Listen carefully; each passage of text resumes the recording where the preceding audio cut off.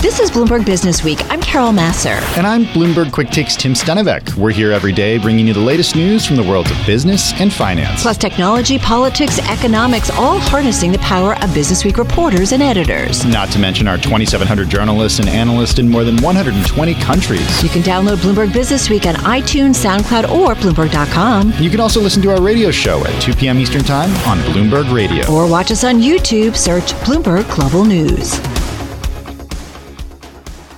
There are several stories, Tim, that are certainly on our radar about the virus and also about the vaccine. One is among the most read on the Bloomberg today. It's about a Bloomberg opinion editor who tested positive for COVID-19 even after receiving both doses of the Pfizer-BioNTech vaccine. This can happen. And then we've got the story about how states are giving in to the lure of reopening, defying health warnings, which has caused even one governor to say unmasking is almost a macho thing. I mean, this is our backdrop. Yeah, it's the backdrop. We're a year into this pandemic, and Dr. Ian Lustbader is Clinical Associate Professor of Medicine. He joins us on many Fridays from the NYU Langone Medical Center, joining us from New York City. Dr. Lustbader, what do you make of this story about our colleague who got both doses of the Pfizer vaccine but still found herself infected with COVID? Happy Friday, Tim and Carol. Sorry. Happy Friday. Very, this is interesting. I've definitely seen a number of patients who, in between their first and second shot, have tested positive and have had mild COVID symptoms. And fewer patients really, after their second shot, get it. Now, part of it depends on the timing. In other words, we do know that even after the second shot, you do need approximately 2 weeks to really get the full 95% protection. So it's certainly not a guarantee. And also testing positive may be different than actually getting the disease. In other words, you can recover the virus from the nasopharynx, but you may not be sick with it. And I just want to note for our listeners who haven't yet read this story, she does have mild symptoms right now and compares them to if it were just a cold. So that's good. Yes, exactly. Right. So I believe, we wouldn't know if she hadn't had the vaccine, would she have had a mild infection anyway? And we don't really know, could this be one of the variants that may be somewhat resistant to the vaccine? And unfortunately, I think we're spoiled. I think we want 100% on many areas in life guarantees, whether it's the stock market or the Fed or the vaccines. But I am happy with the 95% numbers, and we're certainly seeing a drop in the number of hospitalizations. So I think we have to proceed ahead, and I think most people would be okay with sort of the common cold symptoms that people do get for many kinds of coronaviruses, not just COVID-19. And a little perspective, this story, Ian, also talks about that there's only one vaccine that has been proven to provide so-called sterilizing immunity, which is basically, protection that just completely blocks a virus from infecting you, and that is smallpox. Correct. Yes, I'm one of the few older people who actually got a smallpox vaccine back in the day, and we really eradicated smallpox, except for small vials in biolabs. But that was really a worldwide problem for many years until enough people got vaccinated. Also, there are mutations and so forth that are less prevalent than we're seeing now with COVID-19. It really is getting pressure to mutate as there are fewer pockets that are susceptible. Is it fair to say, too, the efficacy, Ian, as you said, that even though you get the vaccine with these variants, that the actual efficacy of the vaccines goes down a little bit, first of all, just in a real-world setting and against these variants, which might be a little bit tougher than the initial strain? Yes, I think the numbers are coming in a little bit lower. We're not really seeing the mass number of hospitalizations. So I think it's really the best we've got, and I think we do. The mRNA vaccines certainly could be tweaked if any of these strains do seem to be mutating beyond, resistance to the vaccine. But I think as we're getting more and more people vaccinated, we are seeing, states and other localities saying, we have COVID fatigue and we're putting everyone back out there. But I certainly think we need to be careful exactly for these reasons, that even if you've had the vaccine, you do need to be careful for the time being until really this has been reduced in number. Well, you mentioned the states that are slowly reopening, or in some cases like Texas and Mississippi, abruptly and quickly reopening. If you were advising Governor Abbott in Texas, who is removing the mask mandate starting next week, allowing businesses to go at 100% capacity, what would you say to him? I totally understand the concept of COVID fatigue. A couple of weekends ago, I was down in Florida, and that certainly is a little more loose. I think. Yeah, so I've heard from people who've been there. Did you flew? I assume, right? I did, yeah. Okay. And that whole concept of the middle seat empty, no, not. People are sitting shoulder to shoulder. And had I not had 2 vaccines, I would have been, very, very concerned. The people I just casually spoke to, a number of them did have the vaccine. So, I think. I think that would certainly be a risk. It's the airlines try and reassure you by high ventilation rates, high turnover of the cabin, but none of these things are 100%. And I think people still need to use good judgment, whether you're in Texas or Connecticut or Florida. I think it is reasonable to slowly reopen, and I think as the weather gets warmer, at least in the past, we've seen some reduction in viral transmission for a variety of viruses. So I think we are getting closer to a more normal existence, but I would say we really still need to encourage people to, try and use good judgment, certainly get vaccinated. I think the light is at the end of the tunnel, but I don't think we're there yet, based on herd immunity. And I think with only 16% of, adults being vaccinated, I don't think we can quite relax yet. Carol was talking about this Pew Research vaccine hesitancy study. Dr. Ian Lustbader, Clinical Associate Professor of Medicine from NYU Langone's Medical Center, joining us on the phone from New York City. Some really interesting news here from the Pew Research Center. COVID-19 vaccination hesitancy in the U.S. is ebbing, including among Black Americans, while partisan differences in people's intention to get vaccinated is widening. So 39% said in November that they probably or definitely wouldn't get a shot. That number declined to 30% in a February 16th poll published on Friday. Dr. Lustbader, do you see that anecdotally happening around you, that people who were hesitant to get the vaccine are no longer hesitant? I think we're seeing some improvement, but I agree with you. I've heard a number of different excuses for wanting to watch and wait, including, well, I want this vaccine or that vaccine, or I've heard, rumors about this or that.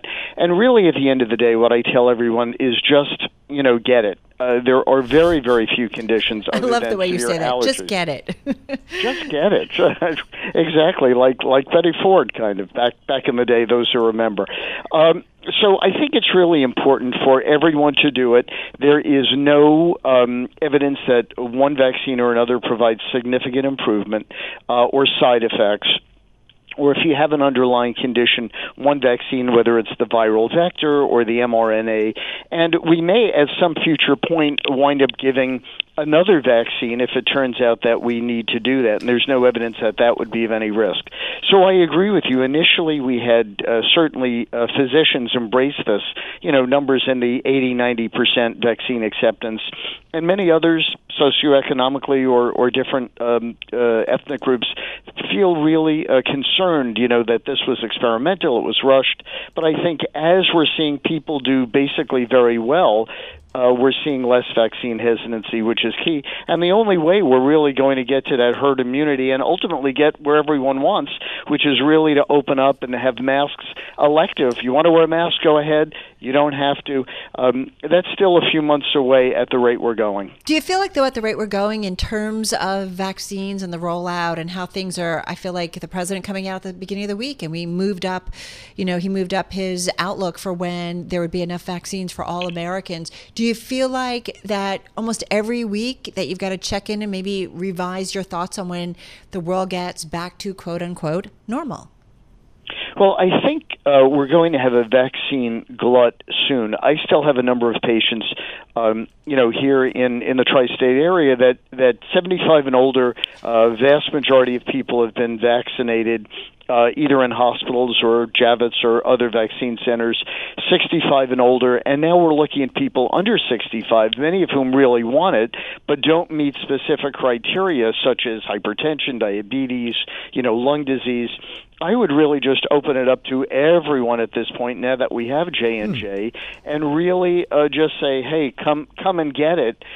People who've experienced places like the Javits Center have had great reviews. They say it's very organized, very thorough, very meticulous, kind of the Israeli model where you're just moved from station to station. So I think we now have the infrastructure to do it, and if it were me, I would open it up to everyone instead of people having to really search for different sites that have leftover vaccine at the end of the day. Hey, listen, we got to run. Dr. Ian Lustbader, thank you so much over at NYU Langone. We do want to take you to the Roosevelt Room at the White House. President Biden giving an economic update. It is a playback from some earlier comments. Let's listen in. 100,000 small businesses. All those empty storefronts aren't just shattered dreams. There are warning lights that are going off in state and local budgets that are being stretched because of the lack of tax revenue. And some of last month's job growth is a result of the December relief package. But without a rescue plan, these gains are going to slow. We can't afford one step forward and two steps backwards. We need to beat the virus, provide essential relief, and build an inclusive recovery. People need the help now. In less than 2 weeks, enhanced unemployment benefits will begin to expire for 11 million people. At least 7 million kids don't have enough food to eat on a regular basis. 13 million people are behind in their rent.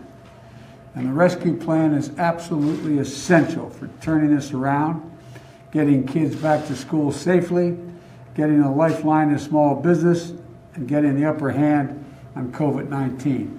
That's what we're going to be talking about now, so I thank you all for coming on in. Thank you. Thanks, guys. Mr. President, thank you guys. Let's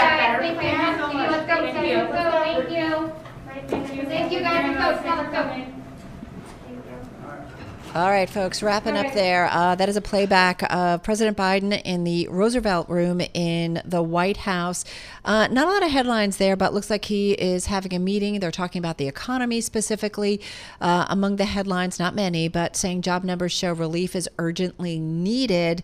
And I guess he's getting ready to talk with the Treasury Secretary, Janet Yellen. Yeah, I think the framing of the way that the Biden administration has been talking about this is really interesting. What they're using this as an opportunity to, as even though this was a very good report in many ways, they're using it as an opportunity to say much more is needed. Ron Klain, the White House chief of staff, said if today's report is good enough, he said this on Twitter, then know that at this pace, it would take until April of 2023 to get back to where we were in February 2020. Yeah, just looking at some comments on Twitter from our own Jennifer Jacobs, and I guess this is coming from the Biden team, but talking about the U.S. specifically when it comes to small businesses, losing some 400,000 small businesses. You just ride up and down the streets of New York and you can see all of the businesses, restaurants, retail that have been shuttered. 13 million people behind in their rent. Again, I believe this is coming from President Biden and his team there. And again, being reported by our Jennifer Jacobs on Twitter, who's been following it as well. It's a reminder that we've made a lot of progress. There's a lot who would say there are still millions out of work. There is still a lot of ground yet to be gotten back. And that's what the president is concerned about. Certainly ahead of what's going to be a very key weekend, Tim, for his COVID relief package. Yeah, it will. Look, the president, to that end, Carol, is saying, according to the White House pool report, the rescue plan is absolutely essential to turning this around, getting kids back to school safely, giving a lifeline to small businesses, and getting the upper hand in COVID-19. I mean, I can't emphasize the difference between what we saw with President Trump after a jobs print like this versus what we see with President Biden. Yeah.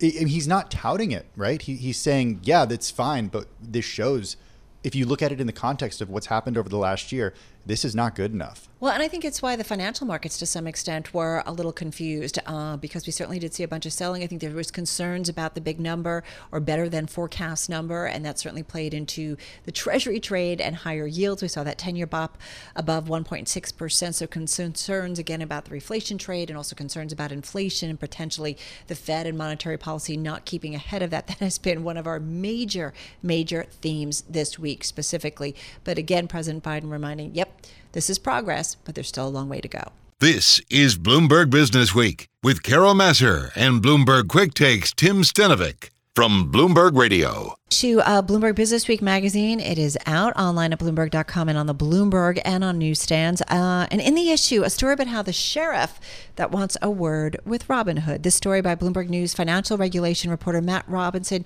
He joins us on the phone in New York City. And Joel Weber, editor of Bloomberg Businessweek, joins us on the access line from Brooklyn. I love this story because there's a line in here that says that the secretary has been in the position since the founders of Robinhood were still in grade school, Joel. That really puts things in perspective, right? Yeah, that's right. So we're talking about William Galvin, who's the Secretary of the Commonwealth of Massachusetts. And this story originated not so long ago when we saw, basically like a redhead breaking news alert in the terminal that Robinhood was being sued in Massachusetts. And we immediately were just like, oh, wait, this is Galvin. And Galvin is a person who within Wall Street he's sort of a feared regulator. He also, being in Massachusetts, has a few different tools at his disposal that even the SEC doesn't have now. So Matt, talk to us about William Galvin. Who is he, and why does Wall Street tend to be so scared of him? Yeah, right. So, Wall Street has been fearful of Galvin because he extracts pretty large penalties after financial crises, and he's often out front compared to some of the other federal regulators. And what's unique about Massachusetts is they have a new rule there that says broker-dealers have a fiduciary duty, which means that they have to put the best interest of their clients above their own. And he's saying that Robinhood is acting that way with its platform in terms of, nudging people to trade, sending, hey, here are the most traded stocks. And so that's why he's often catches a lot of folks' attention because, other states also look at Massachusetts and what they're up to because he's generally on the vanguard of, financial regulation cases. So what's really cool about this story is I feel like, especially as we know, big regulators, we had the hearing up on Capitol Hill. I feel like it sounds like, Matt, that Galvin is kind of filling a hole that big-time regulators are not doing and not filling right now. Right, and as we see in the story, it's, the federal regulators are often, more deliberate in how they bring these cases, and Galvin has a unique perspective in that he's taking sort of the 30,000 foot view of regulatory actions in terms of saying, like, hey, is this right? Is this really the best interest of Massachusetts investors getting push notifications about stocks? Is this really going to help them make sound decisions? So, one thing that Galvin does do is the SEC doesn't like being shown up. So when he brings his cases, they don't want to, if depending on how this shakes out with Robinhood, they don't want to be seen to be weaker than, one state when they're really the federal, they're the top shop at the federal level. So what's the worst case scenario for Robinhood here, Matt? What could happen? So right now, they're still going through exchanging documents in this case. I mean, what's likely to happen is maybe there'll be some changes. Colleagues here broke the news that maybe Robinhood is going to go away with its digital confetti after making a first trade. Maybe they'll pull back some of the quote unquote gamification that Galvin cites in his complaint, trying to make it maybe less, I don't know if addictive is the right word, but, you could see some regulatory, you can see Galvin pushing for some regulatory changes about how the app interacts with customers. So, Matt, can you tell us a little bit more about how Galvin, who, by the way, how long has he been doing this job? 95. What's interesting 95. too about Galvin is we sat in the state's archives, which he also runs, because that's part of his role as Secretary of the Commonwealth there. He also runs the election, so he has a pretty wide view of how state regulatory bodies work, and he's really taken his office to a new level. Because we're often talking about Massachusetts and what it's doing at the regulatory front. There are other states that could be doing the same, but he's choosing to make this a big issue for him. And to that end, can we talk about some of the other things that he's found himself engaging Wall Street over? Because there's some big names there, Morgan Stanley among them. What are some ways that he's known for making his name? Right. Yeah. So after the financial crisis, he extracted penalties from the biggest banks on Wall Street, like many other regulators did. I mean, he's kind of like I'd have to look at all his cases, but I don't think there's probably a bank he hasn't, a big bank that he hasn't gotten a penalty over. And he was a big player in the market timing crisis of the 2000s as well. He went after a local firm, Putnam Investments, about how folks were, sophisticated traders were sort of skimming off the top from retail investors. And that really pushed regulatory changes and then led to the SEC bringing penalties.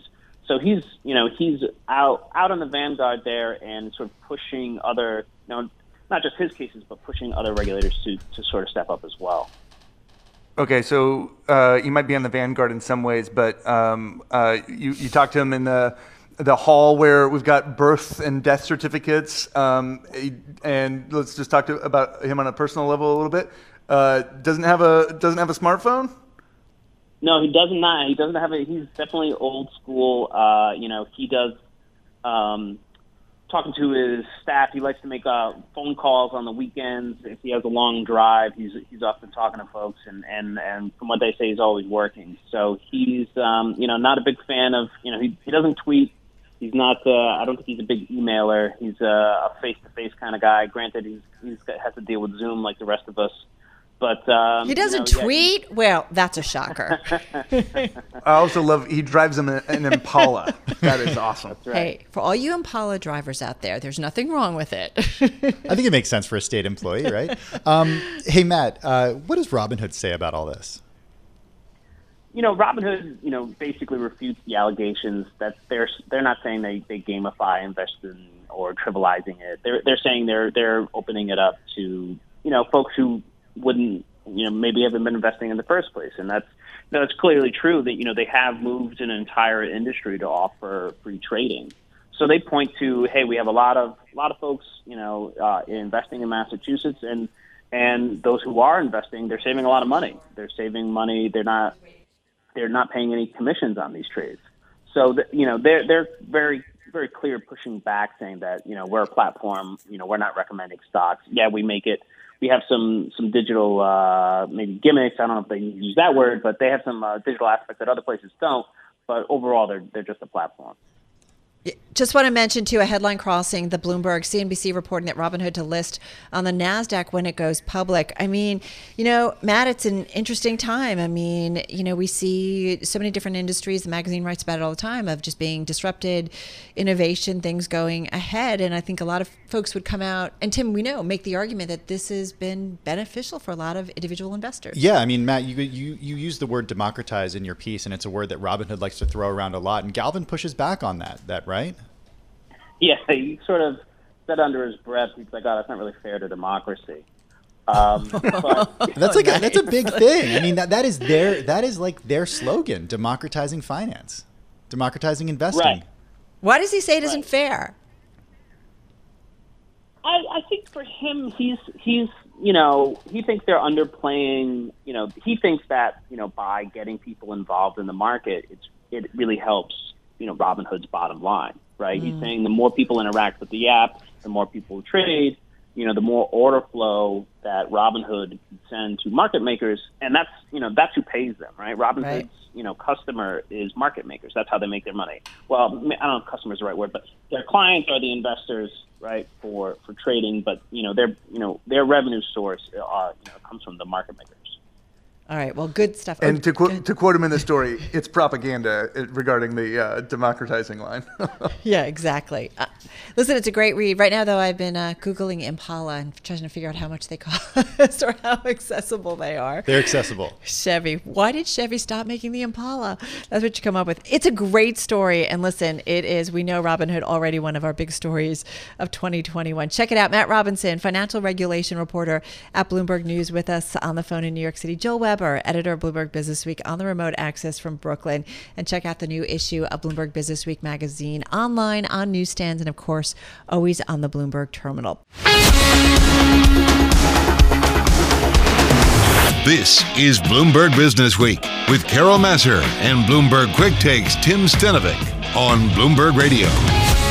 All right, so our top story, no doubt about it, is today's monthly jobs report. U.S. employers adding more jobs than forecast in February, the unemployment rate declining. It did, Tim, kind of suggest that the labor market is clawing its way forward again following what have been a few disappointing months. Yeah, but there is still a long way to go, Carol. Correct. Irina Novoselsky is Chief Executive Officer at CareerBuilder. She joins us on the phone from here in New York. Irina, it's great to have you back on the show. I'm wondering about the trends that you're seeing at CareerBuilder right now. When you saw the jobs report earlier today, did it match what you're seeing at CareerBuilder? Hi, Carol and Tim. Yeah, Hi. We talked about a little bit we talked about the other month. One of the things that we were starting to see is a little bit more job postings around those frontline COVID-impacted industries. And so when you look at the recent jobs report today, 90% of the job growth is coming from hospitality and leisure. And specifically, if you look a little deeper, 75% is coming from bars and restaurants, which is just a great positive momentum step for all of us to see. Right, and logical. So does it kind of just say, all right, we're getting back some of what we lost big time? And we know those are two areas, or one area in particular, hospitality, that just got killed during the pandemic. Definitely. And we slowly are, obviously not even close to the amount that we've lost, but we are also seeing that as state by state are lifting restrictions and more people are getting vaccinated, we're seeing the job growth that gets posted. And so right now, greater than 50% of the states across America are showing double-digit job posting growth. And that's interesting because that's such a leading indicator for job growth to come. There's some really interesting data that you saw at CareerBuilder that I'm looking at right now. This surge in demand for childcare-related positions, a 440% increase in childcare workers, a more than 300% increase in nannies, and then a more than 200% increase in teachers for special education for kindergarten and elementary schools. Why is that happening? We saw that happen actually last month as well, and it's just this movement that as people are getting vaccinated, more and more things are opening up. Parents are feeling more comfortable and are looking more for support as they're reentering the workforce as well. Well, so a lot of hospitality. What are the other trends? And I am always curious, Irina, when we talk to you, in terms of how the jobs market, the labor market overall has been impacted by the ongoing pandemic. In other words, jobs that maybe aren't going to come back, because things have changed in the past year and there are new jobs that are now in demand. What are you seeing along those lines? And I don't know necessarily if it's jobs, but the supply and demand equilibrium is going to change. What I mean by that is there's a huge part of the population that doesn't have the ability in the roles that they're in today to work from home. And the need and the desire to work from home is only increasing. And so that is going to push an imbalance for many companies. And we're seeing this with last month's numbers that small businesses that were many industry, COVID frontline industries were having trouble finding people to fill their open roles. That 90% of small business owners were saying that they had openings that they could not fill. And so as work from home continues to grow, and on CareerBuilder.com, we've seen a 195% increase of candidates looking for work from home. In fact, we're seeing 35% of candidates actually taking a job not in their location, not even near their geography, with the expectation that work from home will continue. And so that does a few different things. One, it balances the war for talent between big tech logo names and middle market and small businesses in a way. The second thing that it does is it flips a little bit of the whole wage conversation of, are you going to be paying people based on a role? Because typically you pay it based on the location for that role. But now is the location going to be the company or where the employee works? And then the third piece is we're seeing more and more of a shift of people moving into industries that are having the ability to offer flexibility and work from home, which is going to make those frontline industries a little bit more challenging to find workers to fill those open spots. There definitely feels like there's another column on the Excel spreadsheet of okay, you live near the company or you live somewhere else where it's less expensive to live. When you said about 195% increase in candidates who want to work from home, what kind of jobs are they that they're going after? Well, we're seeing shifts. If you think about it, one of the things that we saw material shift was former bartenders and waitresses and restaurant attendants were moving into insurance and financial services and customer service representative roles that were allowing them the flexibility to work from home. And a lot of those roles and industries right now are booming, and they've been pretty stable throughout COVID as houses selling have gone up, as mortgages have continued to increase. And so those industries have continued to steadily hire. So we're seeing that shift in their skill set really aligns to a lot of those roles in those industries as well. What does your data tell you about the recovery here? You know, we could see in the next few months, as states continue to reopen, just a massive number of jobs being added each month. Given the data that you have, given what you're seeing on the platform, how long does it take for us to get back to a pre-pandemic level of employment in the U.S.? It really depends how consistent and broad the vaccine rollout is and how much of the timelines are published so that companies are able really to make budget decisions and have the ability to forecast their hiring needs. One of the things that we saw is in Q4 of last year that when there was uncertainty around the rollout and the timeline of vaccination, that companies were really mitigating how aggressively they wanted to put out open roles. They were much more cautious in hiring. As we've seen in January, February, and even the first week of March, more and more companies are starting to ramp up their hiring, and that there's definitely a correlation with states opening up and the vaccine rolling out. So the more and more we can see it and companies can get comfort, and we're all looking for consistency as we're trying to balance and move forward with our budgets and set the right financial goals. I think that's going to be a really big part of it. All right, got to run. Hey, have a good weekend. Irina Novoselsky, she is CEO of CareerBuilder, joining us on the phone in New York City, breaking down that jobs report. But it's interesting to hear about more people looking for working from home. Yeah, the childcare data is fascinating. Yeah. Makes total sense, though. I'm driving in my car. I turn on the radio. How about you let me drive? Oh, no. Who's gonna drive you home? Honey, please, I'll do the driving. Drive on. Excuse me, I want to drive. Just drive, baby. It's the question that drives us. Drive a range, take a break. We can reach our destination. This is the Drive to the Close. That funky music will drive us till the dawn. On Bloomberg Radio.